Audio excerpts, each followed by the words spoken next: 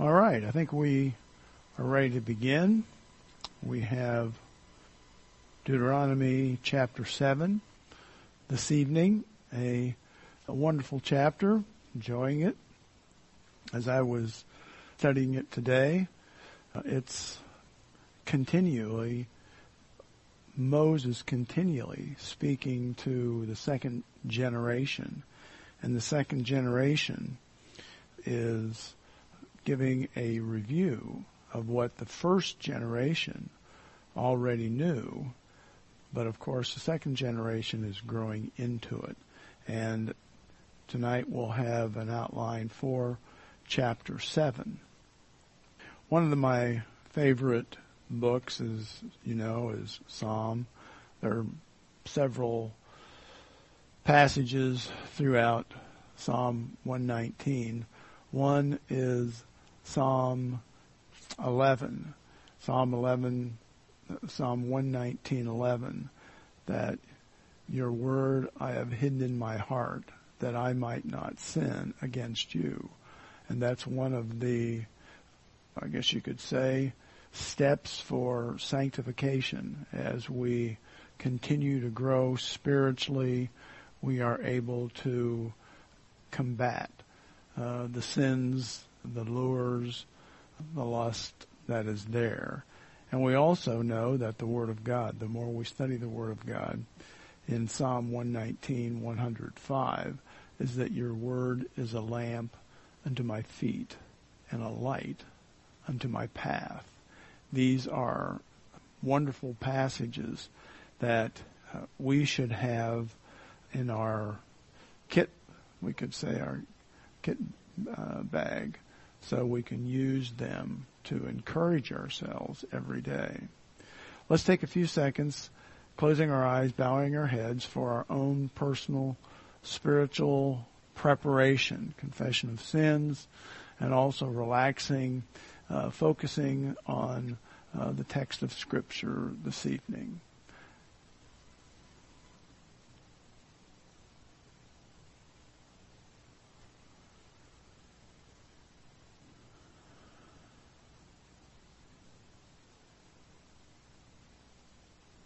Heavenly Father, we're thankful that we have the book of Deuteronomy. We're thankful for what we've studied so far. We pray as we begin chapter 7 this evening that we'll understand what Moses is trying to communicate to the second generation, what he's reminding them of what you have already done for them, and giving them promises, and even warns that obedience, how important obedience is. We ask for your continued provision for us as we study this tonight, and we ask this in Jesus' name. Amen. All right. Last week, I went over a couple of these outlines, and I'll just give them all the points here so you can see them. We have a prologue, chapter 1, which we've studied, 1 through 5. We have a review of Israel's history from chapter 1, verse 6 to chapter 4, verse 43. Thirdly, we have the law, the promises, and the covenant community. Chapter 4, 44 through chapter 11, 32. And that's where we are right now. We're in chapter 7. Hopefully we'll be able to move right into chapter 8 and 9. These are important to us because these are the principles that Moses is communicating to them as he has learned it from God. Point 4, the development of the covenant fellowship. Chapter 12, 1 through 26, 19. The covenant renewal. This is where Moses tells the Israelites that they will need to review the covenant, and it's a renewal that he will review for them in chapters 27:1 through chapter 30:20. The last acts of Moses is the point here 7, chapter 31:1 through 33:29, and then the epilogue, which is point 7. The previous one was point 6. So this is point 7, the epilogue, Moses' death, Joshua's succession, and Moses' legacy in chapter 34. All right. Well, tonight we are in chapter 7. And last week I reviewed for you what we were studying in chapter 6. These were the points that we studied. And then in chapter, or the last point here is holy war. And we'll see why we call this holy war. The points, for those who may not be able to see the slide, we're looking at the great commands and warnings. We are seeing those, reading those, studying those in chapters 6 through 11. The command to love the Lord was in chapter 6. This was the promised blessings of obedience, the command and its importance, the warning and prosperity, and then we also studied the transmission of the covenant, and that is through the children. So tonight, Holy War, chapter 7. So here we are, a Holy War in chapter 7. Tonight, hopefully, we'll be able to move along fairly quickly, but there are some very important points that need to be made as we continue. So first of all, in chapter 7, we're going to see the command to destroy the inhabitants of the land. And this is going to be in chapter 7, verses 1 through 5. The command to destroy the inhabitants of the land.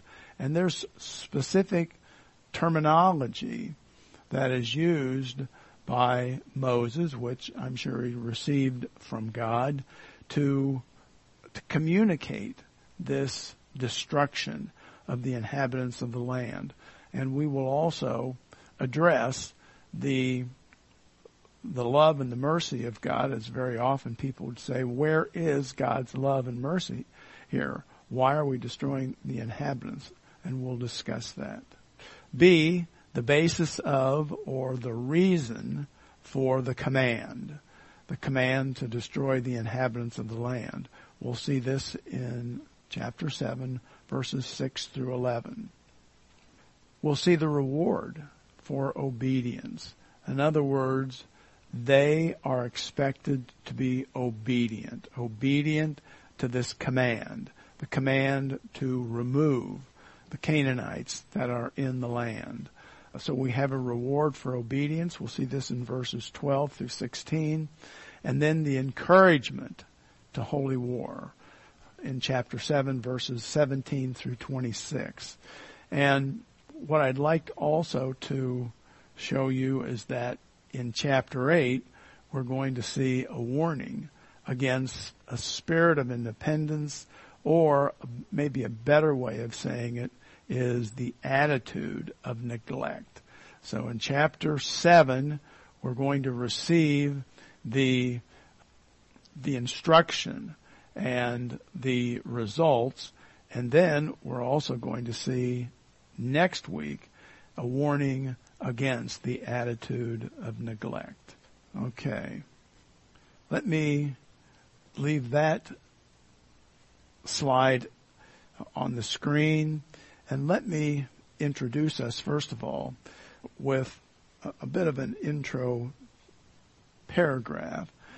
And what we see here is that in keeping with the concept of the book of Deuteronomy, we have, beginning very early in Deuteronomy, as a matter of fact, it's in chapter 5, we read and studied the Ten Commandments. And the Ten Commandments, we could probably say, is a loose outline of the entire book of Deuteronomy. And so we see this. We begin in chapter 7, or we continue in chapter 7, expanding on the first commandment, which states that Israel was to worship no other gods. And that's going to be one of the strong emphasis here in chapter 7. By annihilating the current occupants and by tearing down any vestiges of their worship, Israel would be more apt to live in obedience to that first commandment, to have no other God before them. All right. Let's read at least the first 5 verses in chapter 7. Chapter 7, verse 1. When the Lord your God brings you into the land which you go to possess, and has cast out many nations before you, the Hittites and the Girgashites, the Amorites and the Canaanites, and the Perizzites and the Hivites, and the Jebusites, 7 nations greater and mightier than you. And when the Lord your God delivers them over to you, you shall conquer them and utterly destroy them. And we'll see the words here used for utterly destroy. You shall make no covenant with them, nor show mercy to them. Verse 3, nor shall you make marriages with them. You shall not give your daughter to their sons, nor take their daughters for your sons.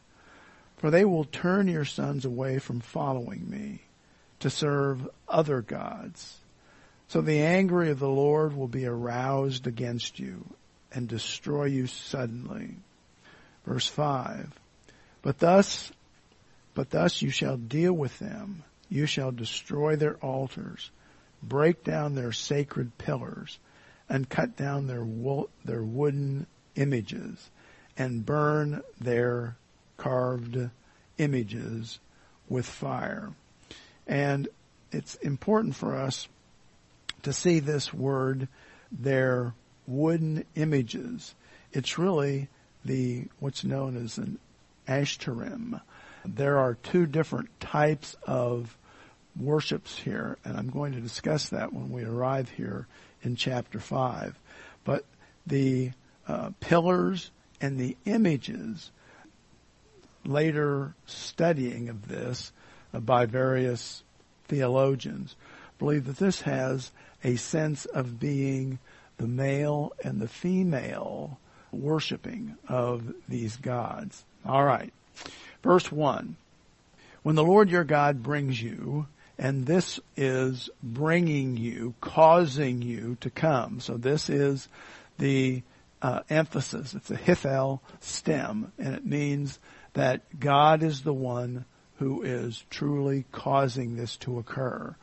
When the Lord your God causes you to come into the land which you go to possess, and has cast out many nations before you. And we've seen these 7 nations, the Hivites, the Girgashites, the Amorites, the Canaanites, the Perizzites, the Hivites, and the Jebusites. 7 nations greater.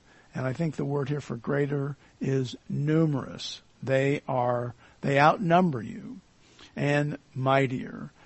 We could say here they are more powerful than you are. They have the kind of training, the weapons, and they have the ability for fighting. Verse 2, and when the Lord your God delivers them over to you, you shall conquer them and utterly destroy them. The word here for destroy them is cherem, and this word is translated a little differently in some places, but it really has the sense of meaning to commit something to destruction. It's very often described as committing to the band, something that is banded or is decidedly committed to destruction. And this is where we get the word holy war, this devotion to God. It's committed to God, and God is the one who has decided who is going to die. And for the most part, in the holy war, God is the one who is doing the warring, the fighting. So it says, you shall utterly destroy them. And again, the grammar here tells us that we have one verb for cherem enforcing the other one. And so in Hebrew, this means completely, utterly, absolutely. So there's no doubt that this is the will of God. You shall make no covenant with them, nor show mercy. And this is a word that means you shall show them no pity, you shall show them no favors. So we have that the wicked Canaanites belong to God. He has said, they are mine, they are in my hand, and they are going to be executed. He has given them 400 years to change. You may remember when God was speaking with Abram in Genesis 15:13. God says to Abraham that your descendants, they're going to be like the stars of the sky, like the sands of the sea, but they are going to spend 400 years in Egypt. And so for 400 years, God has allowed the Canaanites the opportunity to live, we would probably say, a moral life, but also a godly life. They would be able to come to the understanding of who God is, and they did not change. So the 7 nations that are mentioned here are representative of the inhabitants of the land of Canaan. 6 of them are in the nation. They were part of the Canaanites. The Girgashites are more of an outsider. They probably came from the Hittites, but they are not really part of the Canaanites. The point of Deuteronomy 7:1-2 is that Israel was to destroy all the nations within the borders of Canaan. And so we'll see this repeated several times as we go. Now what I'd like to do is give the reasons. The command to destroy them totally, that is, men, women, and children, has often been thought of being unethical for what we might call a loving God. And therefore we have very often hear that, well, the God of the Old Testament was unmerciful, was a brutally God, but the God of the New Testament was a loving God, and that's not true. I think several points could be kept in mind concerning these people, the Canaanites. First of all, the great commands and the warnings in chapters 6-11, and now we have holy war. First of all, the command to destroy the inhabitants of the land. The command to destroy the Canaanites totally. We read that in verse 1-2. First of all, they deserve to die for their sins. And we're going to read this in chapter 9, 4-5. So why does God decide to destroy the Canaanites, all of them? First of all, they deserved to die. Chapter 9, just going forward in a few pages, chapter 9, verses 4. All right, verse 4. Do not think in your heart, after the Lord your God has cast them out before you. Because of my righteousness, the Lord has brought me in to possess the land. But it is because of the wickedness of these nations. In other words, God has brought Israel into Canaan for at least 2 reasons. And the first one is that they are to destroy the wickedness of the Canaanites. They're also, of course, we're going to see, they will enter because this is the land that was promised to the patriarchs. So, they were brought in because of the wickedness of the nations, that the Lord is driving them out before you. Verse 5. It is not because of your righteousness or the uprightness of your heart that you go in to possess their land, but because the wickedness of these nations, that the Lord your God drives them out from before you, and that he may fulfill the word which the Lord spoke to your fathers, Abraham, Isaac, and Jacob. In other words, they are wicked. They deserve to die for their sins. Secondly, they persisted in their hatred or their rejection of God. And we're going to see this in verse 10 of chapter 7. Verse 10 in chapter 7 says, "And he repays them, those who hate him, to their face, to destroy them. He will not be slack with him," meaning the Canaanites, "who hates them." So we'll see that in verse 10 when we arrive. Thirdly, the Canaanites constituted a moral cancer. And we'll see this in chapter 20, in verses 17 through 18. They, in fact, were a moral cancer, every one of them. And we'll see that there's a requirement here for not only the destruction of the men, but the women and the children as well. And then two mitigating factors to this total destruction.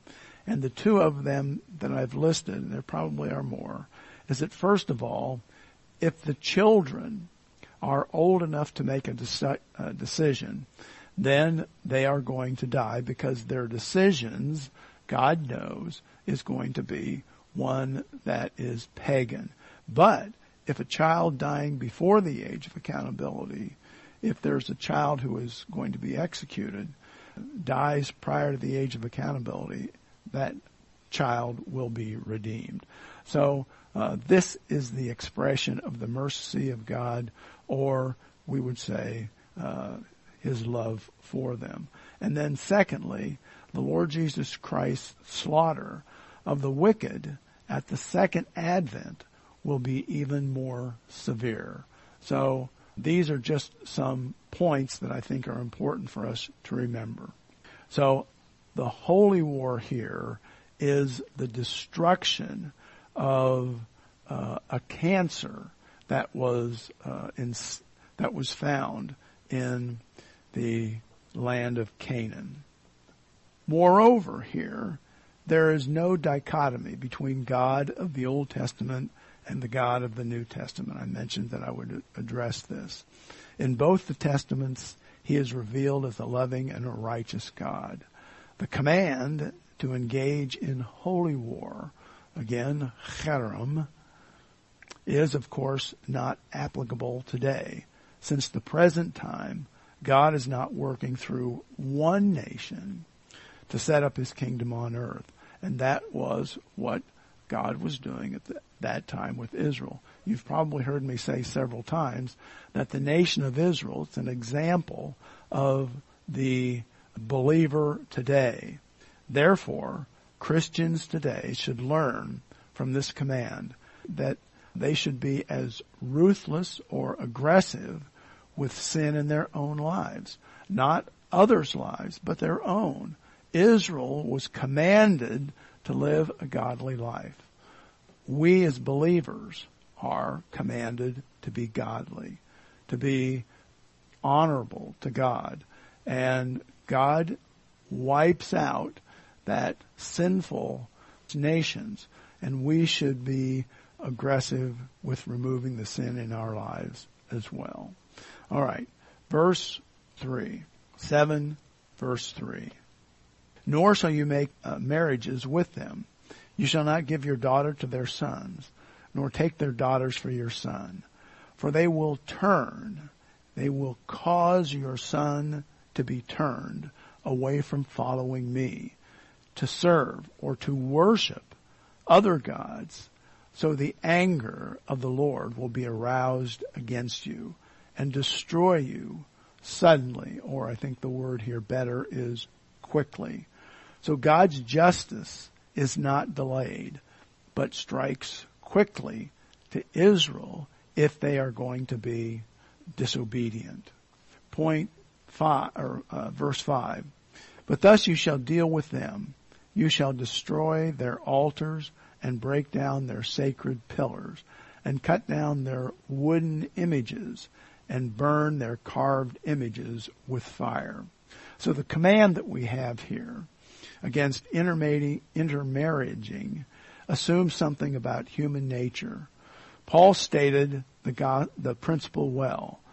Don't you know that a little yeast works through the whole batch of dough? In other words, if you allow your sons to marry or daughters to be given in marriage to someone who is pagan, then you have a problem, because that's going to lead not only them but others from God. Marriage to an unbelieving Canaanite meant disaster for an Israelite's faith. Moses reminds the people that the Lord's righteous sword cuts both ways. The Canaanites were being judged for their wickedness. If the Israelites joined them in wickedness, they would also join them in judgment. Therefore, everything, even the Canaanites' religious objects, which might arouse the slightest curiosity about false worship, was to be totally eradicated. And the sacred pillars were stones. They would form forms of stones, and they would be worshipped. And they also had the Ashtoreth poles. And it's believed that the pagan religion, the male part of it was the pillars, the stone sacrificial areas. And then the Ashtoreth poles was an example of a female goddess, Ashtoreth. So these were to be destroyed completely, both the male and the female, and then also the images, the idols, were to be destroyed. So we've seen the command to destroy the inhabitants of the land, and now we're going to see the basis of, or the reason for, the command. Verse 6. Verse 6 says, "For you are a holy," and the word here for holy tells us we're to be sanctified, set aside. They were a special people to the Lord your God. The Lord your God has chosen or selected you to be a people for himself, a special treasure above all the peoples on the face of the earth. The phrase here, to be a special treasure, means that God treasures Israel as his people. And we as believers in the Lord Jesus Christ in the church age, we should take note of this, because we as his redeemed people in the church age are his special treasured as well. So here in verse 6, the basis for the command to destroy the Canaanites lays in God's selection of Israel, but also it is found in his character. He simply will not allow the wickedness that was found in the Canaanites to continue to exist. The word translated to be chosen or selected, it means to be chosen for a task or a vocation. And so Israel has been chosen for the first reason is so that they will represent God to the world, to the people around them. But they're also going to be used by God to eradicate wickedness.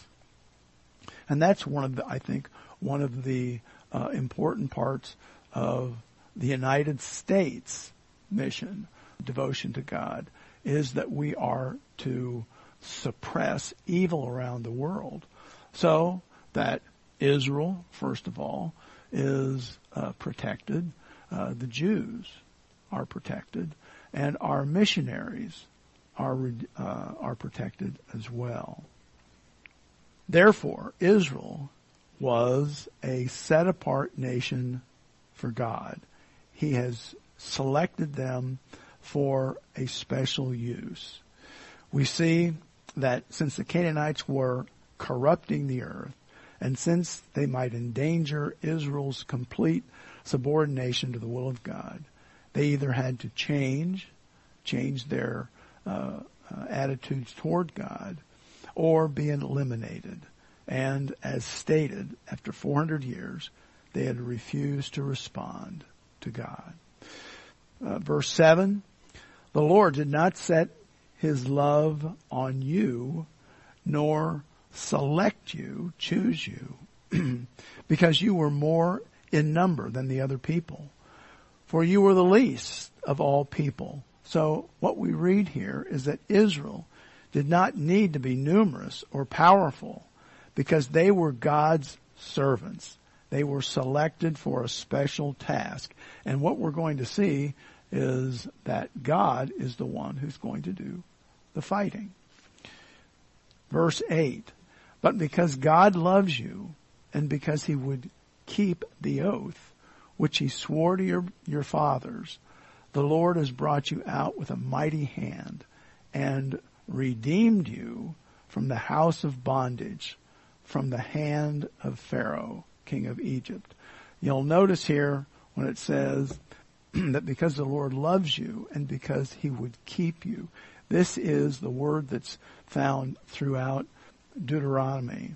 It's shamar. It means he will not only keep them, but he will protect them. He is their guardian.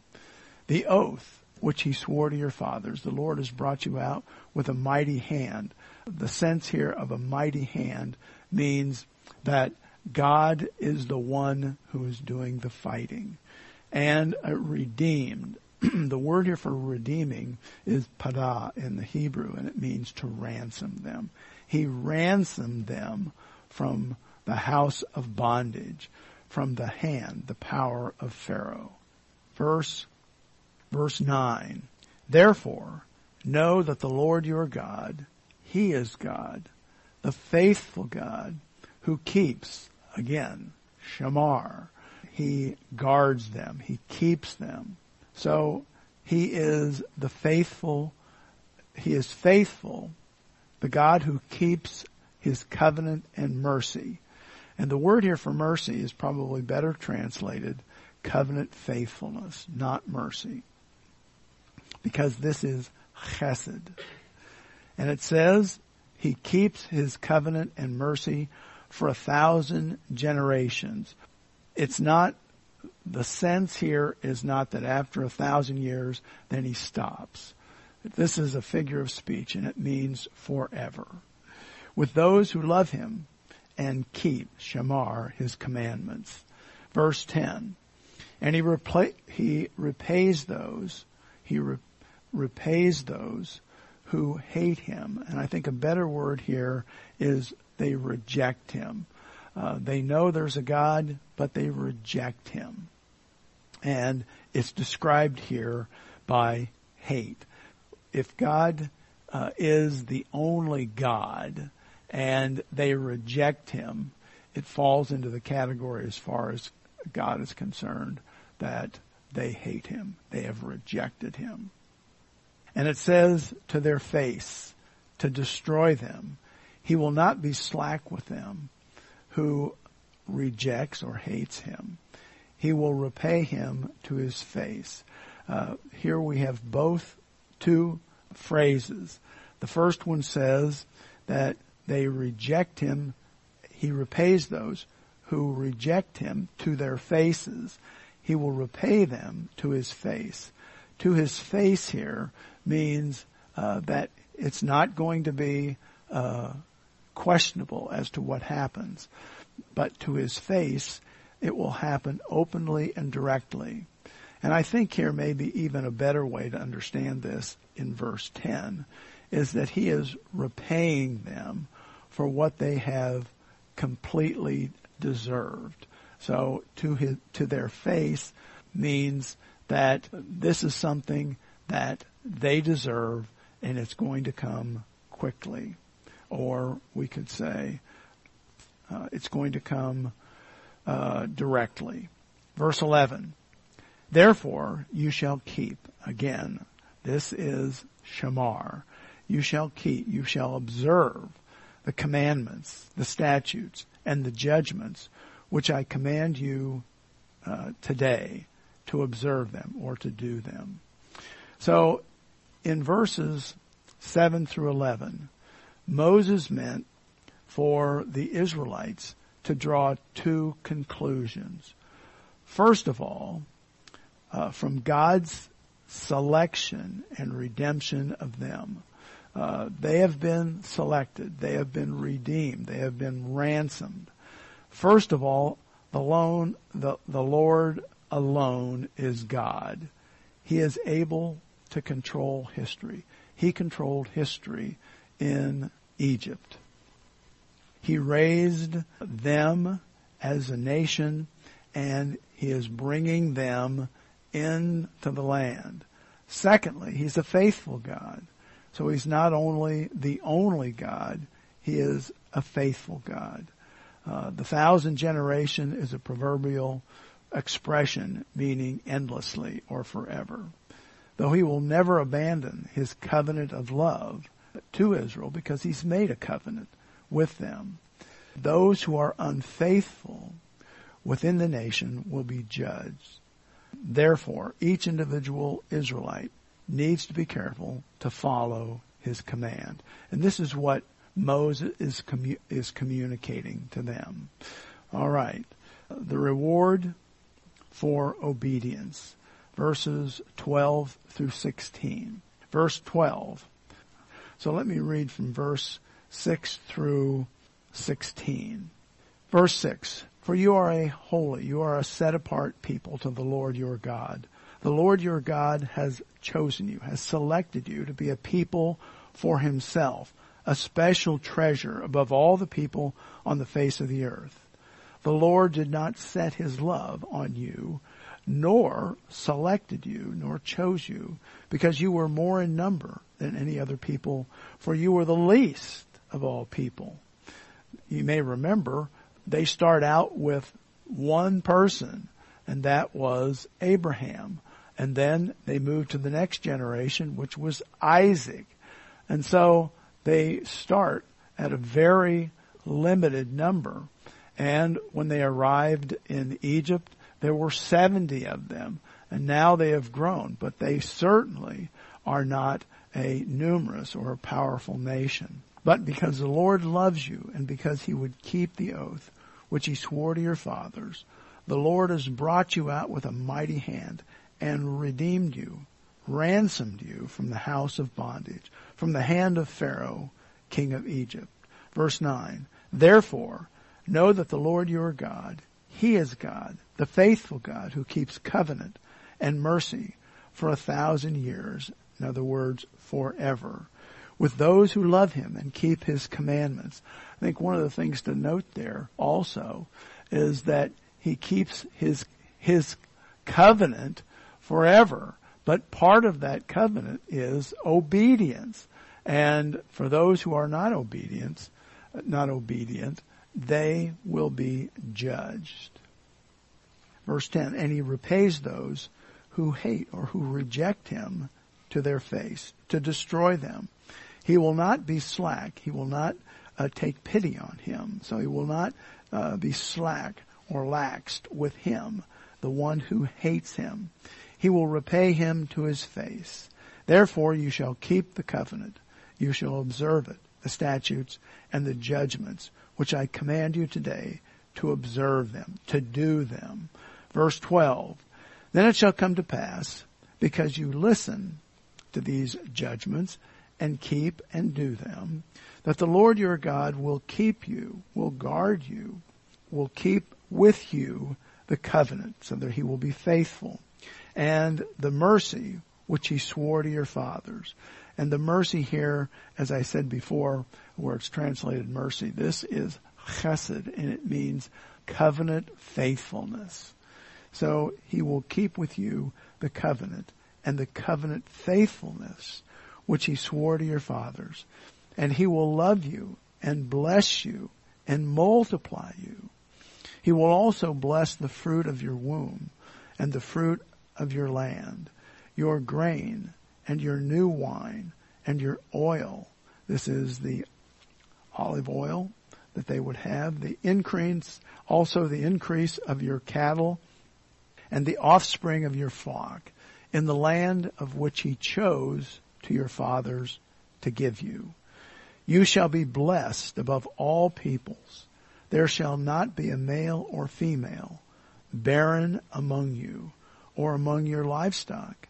And the Lord will take away from you all sickness and will afflict you with none of the terrible diseases of Egypt, which you have known, but will lay them all those who hate you, who reject you, or oppose you. Verse 16, also you shall destroy all the people whom the Lord your God delivers over to you. Your eye shall have no pity on them, nor shall you serve the gods, for that will be a snare to you. A snare, we'll see, is a bait, a lure to them. All right, verse 12. Then it shall come to pass, because you listen, this is Shema, you listen, you hear, you obey, to these judgments, and keep, Shamar. I love these words that Moses continues to use. And do them, that the Lord your God will keep, again, Shamar, he will keep with you the covenant and the mercy. The mercy here is the chesed, is the covenant faithfulness. So he's going to keep the covenant, and he will show them covenant faithfulness, which he swore to your fathers. So this is a covenant relationship that God has made with Israel. And as long as they are obedient, they will have a most harmonious, happy, joyful, and prosperous life. Verse 13. Let me read verses 13 through 15 again. And he will love you and bless you and multiply you. He will also bless the fruit of your womb and the fruit of your land, your grain and your new wine and your oil, the increase of your cattle and the offspring of your flock in the land in which he swore to your fathers to give you. In verse 13, we have really a prelude, a preview of Deuteronomy 28:4. We'll see that when Israel is faithful, they will be blessed. But if they are unfaithful, we'll see at the end of Deuteronomy 28, they will be disciplined. So what we have here is obedience brought prosperity. But notice, as I said previously, the prosperity is in the land. We have several stories in the Word of God. As a matter of fact, in the book of Ruth, that when you leave the land, you will not receive the same type of prosperity. Verse 14, you shall be blessed above all the peoples. There shall not be a male or female barren among you or among your livestock.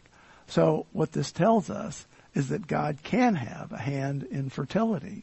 However, of course, as we know, in a fallen world, God's hand is not necessarily working there. It simply means that we have certain failings within our body, within the cell structure of the body, that sometimes cause infertility. Verse 15, and the Lord will take away from you all sickness, and will afflict you with none of the terrible diseases of Egypt, which you have known. But you will lay them on all, but God will lay them on all those who oppose you, who hate you. So this also tells us that God can and does control disease. Now, again, that doesn't mean that he always does, but it means that he can. And it was particularly true for Israel.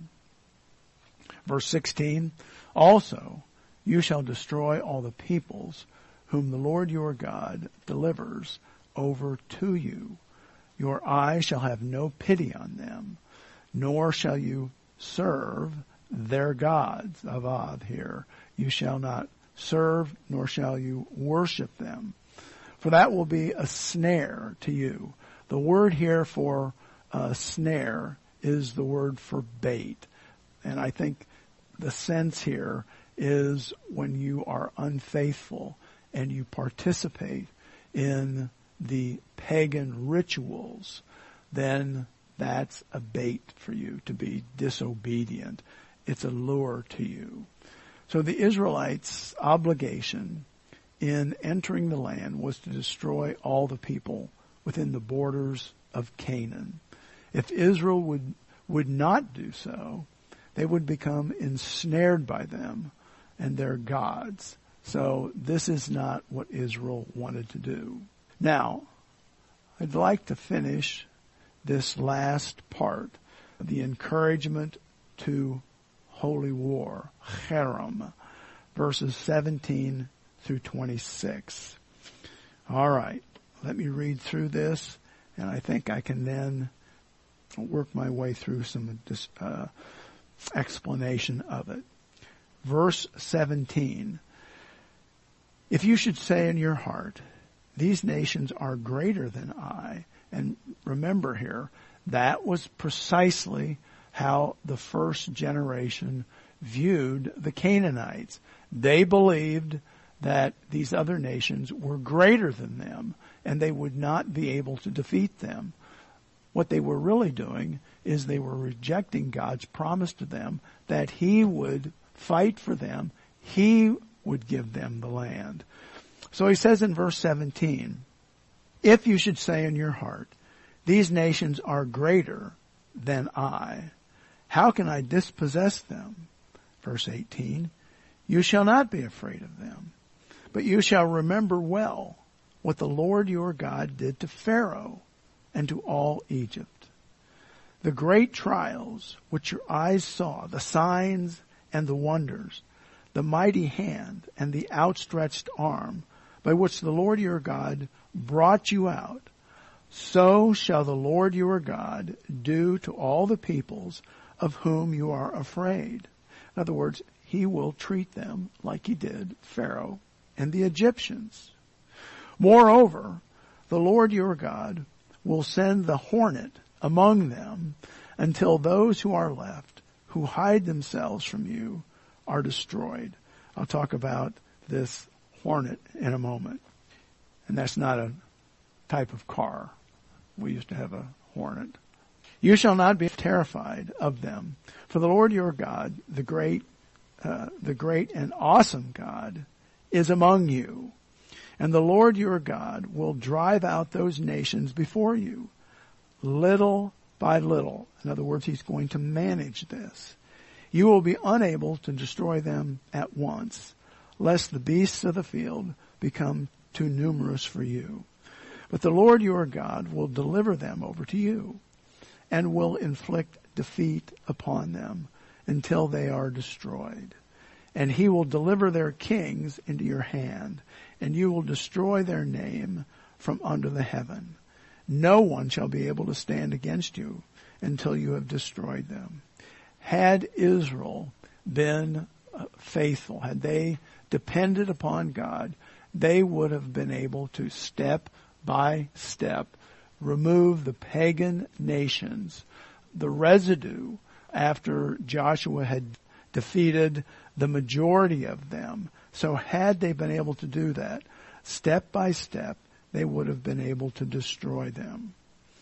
It says that He will deliver their kings into your hand, and you will destroy their name from under heaven. That was verse 24. No one shall be able to stand against you until you have destroyed them. 25. You shall burn the carved images of their gods with fire. You shall not covet the silver or gold that is on them, nor take it for yourselves, lest you be snared by it, for it is an abomination to the Lord your God. In other words, you're not going to need the gold, the silver. You're going to be prosper without taking the valuables that the other nations had. Verse 26. Nor shall you bring an abomination into your house, lest you be doomed to destruction. And this doomed to destruction here is the cherem meaning that you will receive the same type of devotion that God is going to give to the Canaanites.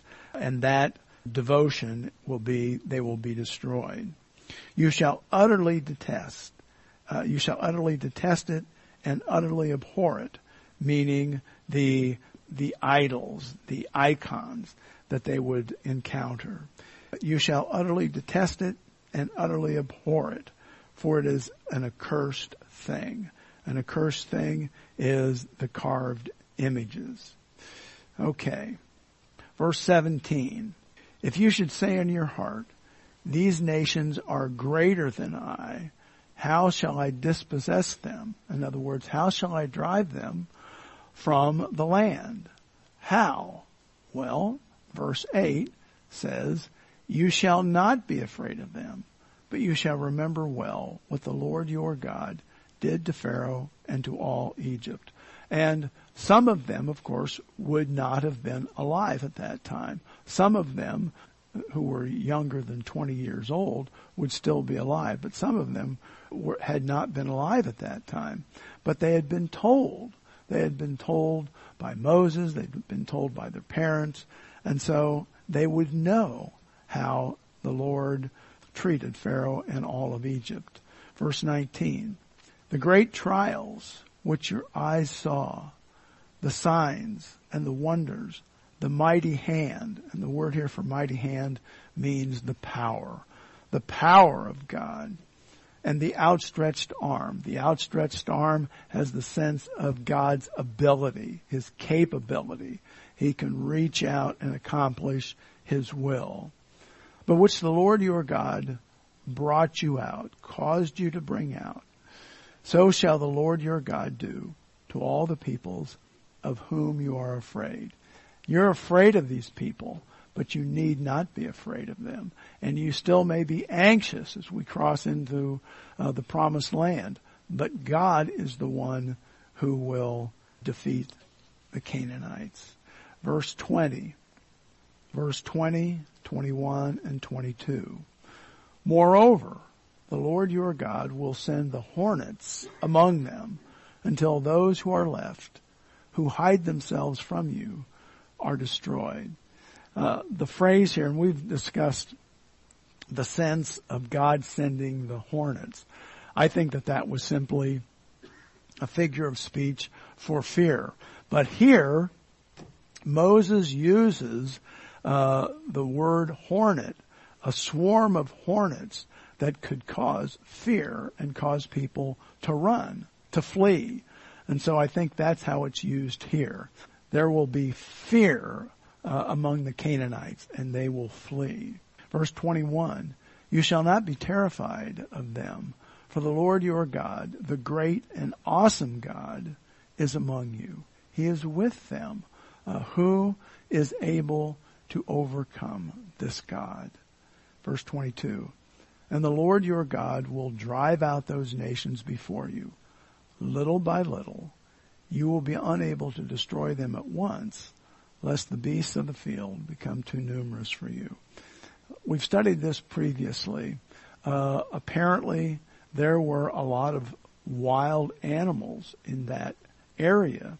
And had they destroyed all of the Canaanites, had Joshua destroyed all of the Canaanites, there would have been a lot of land that was not occupied.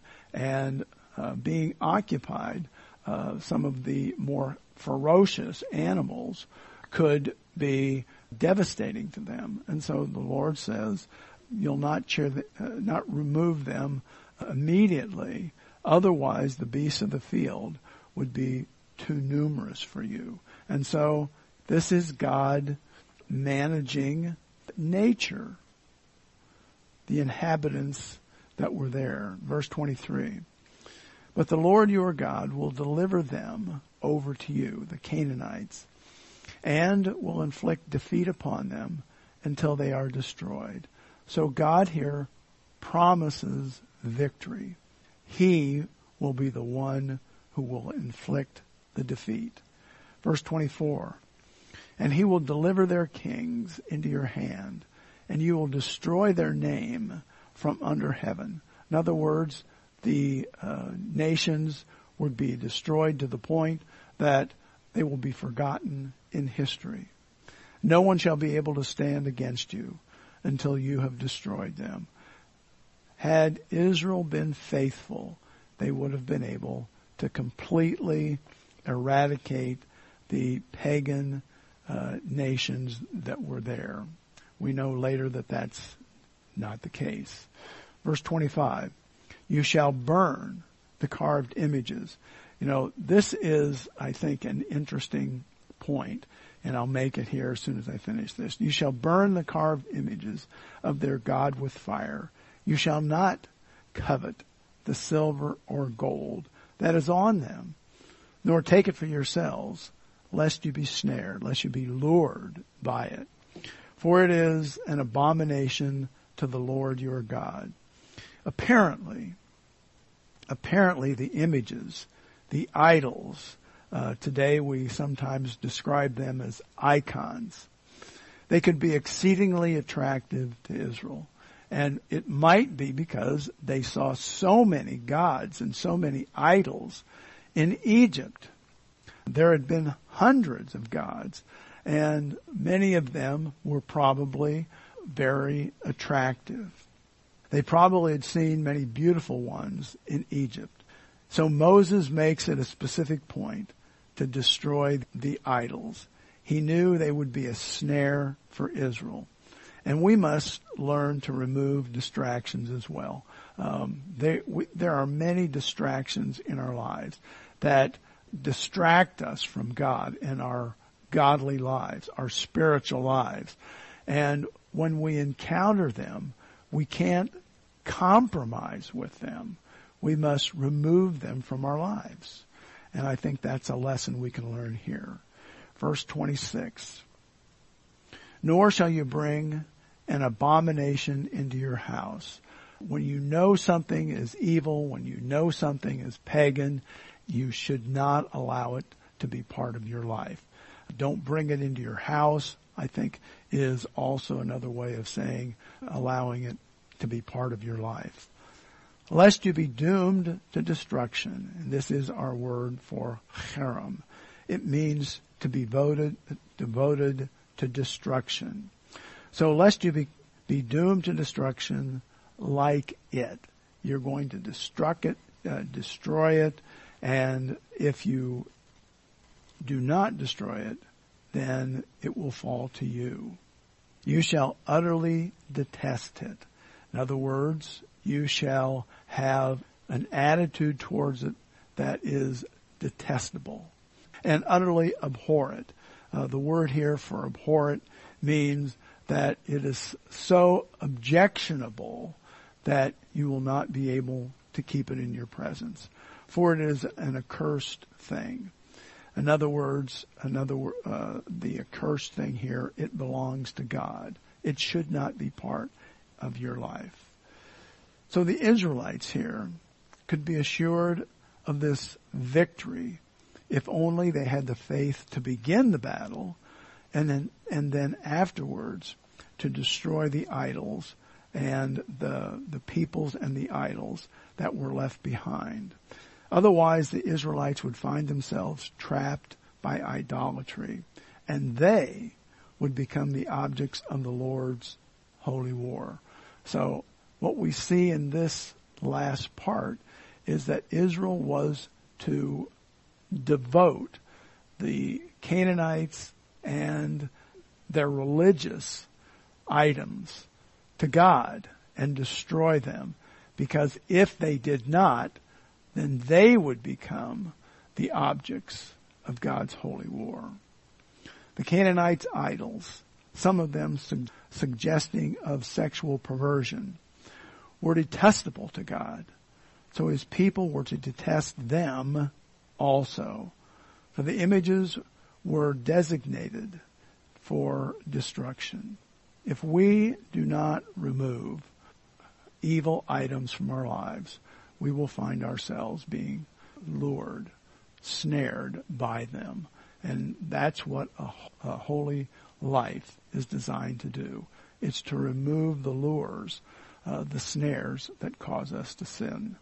And that kind of an activity is not honoring to God, and it certainly is not pleasing to Him. Let's bow our heads in prayer. Dear Heavenly Father, we're thankful for this chapter.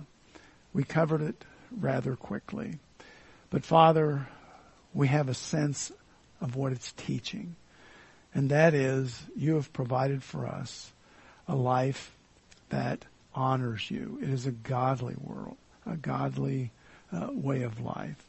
And when we allow things that are sinful or evil in our lives, it distracts us from our devotion to you. Father, help us as we study the Word of God to understand what is evil and what needs to be removed from our lives, so that, Father, we honor you, and not only honor you, but that we will then receive the prosperity that you have provided for us. And we ask these things in Jesus' name. Amen.